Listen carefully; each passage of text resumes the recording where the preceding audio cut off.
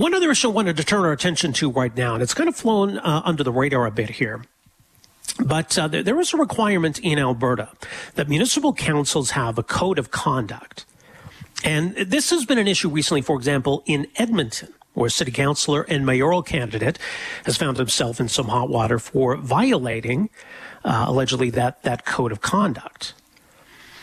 Is it something that we need? Because the Alberta government is apparently now considering making these codes of conduct optional, walking back this law that would require municipal councils to have a code of conduct. And is it in response maybe to some of these controversies involving municipal politicians who have some conservative ties? Is there a need to have these codes of conduct? What does it actually accomplish?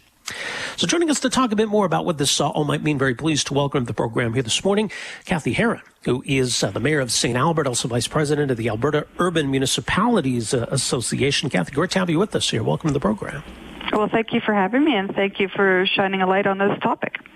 Well, let's talk about why this matters. Why is it important that these codes of conduct exist in the first place?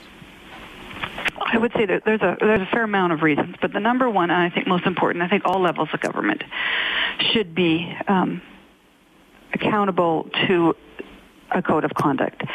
It was made mandatory for municipalities in legislation change in 2015 and gave us all about 3 years to actually get one in place.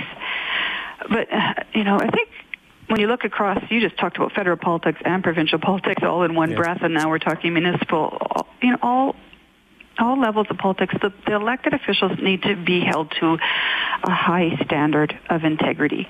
And this code of conduct that was mandatory kind of encouraged, forced maybe, but it really made councils right after the election in 2017 sit down and discuss what their common values and their principles would be for that term. And it really led to increased collaboration.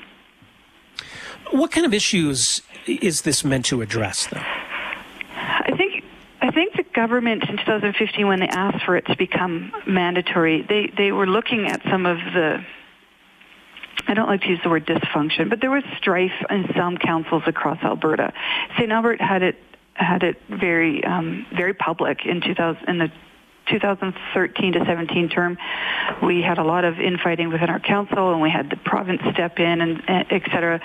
And you can see examples of that all across Alberta. And so, by forcing the councils right after the 2017 election to sit down and talk about it, you've seen much less of that. I mean, you brought up the Edmonton example. There's other examples in the province that it's a process, I would say, and it's getting better because of the mandatory code of conduct.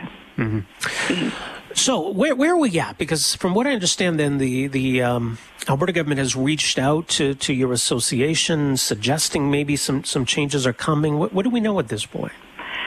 Well, the government has proposed changes. They're proposed it under the conversation of reducing red tape, and I don't understand how after asking us to put all the time and the money and the thought and effort into developing our code of conduct to now make them not mandatory is at all reducing red tape. I don't understand that.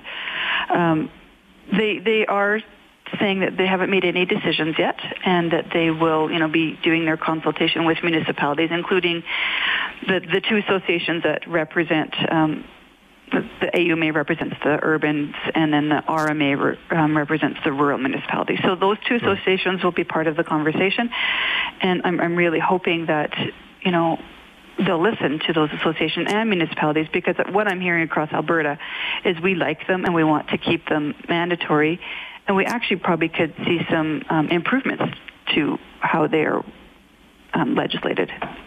So the conversation is always good if change happens, right? Mm-hmm. Yeah, absolutely. So if these codes of conduct are no longer mandatory, but as you say, municipalities have them in place, so what would happen then? Would it be up to, for example, a city council then to have a vote on whether to keep it? What would be the process going forward? Yes, I think so. In St. Albert, it's a bylaw. It's a municipally passed bylaw. We could have done that with or without the mandatory legislation. So you're absolutely correct. If it's made optional, then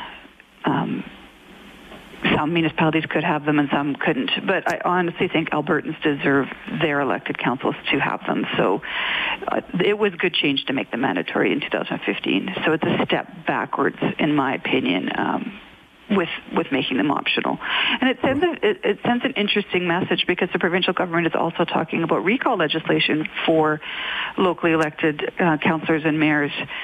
So they want them to be accountable on that side, but why not to a code of conduct? So it's kind of contradictory in their messaging.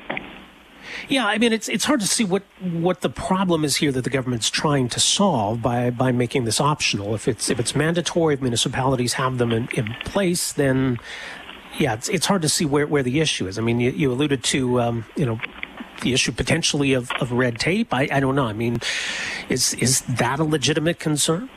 No, it's not. No.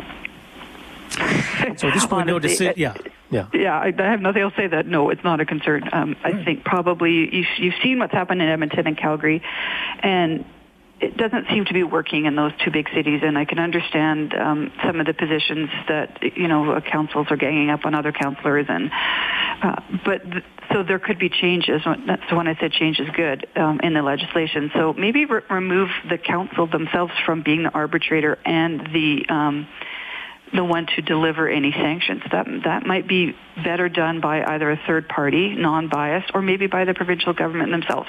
So I think that would be an improvement. I feel sorry for Edmonton when their integrity commissioner says the breach has happened, but then they can't impose sanctions. So there's a problem there. So that could be improved. We'll see where this all goes from here. Yeah. Kathy Heron, we'll leave it there for now. Thanks so much for making some time for us. Thank you so much for the interest. All the best. There you go. That's Kathy Heron, the mayor of St. Albert and also vice president of the Alberta Urban Municipalities Association.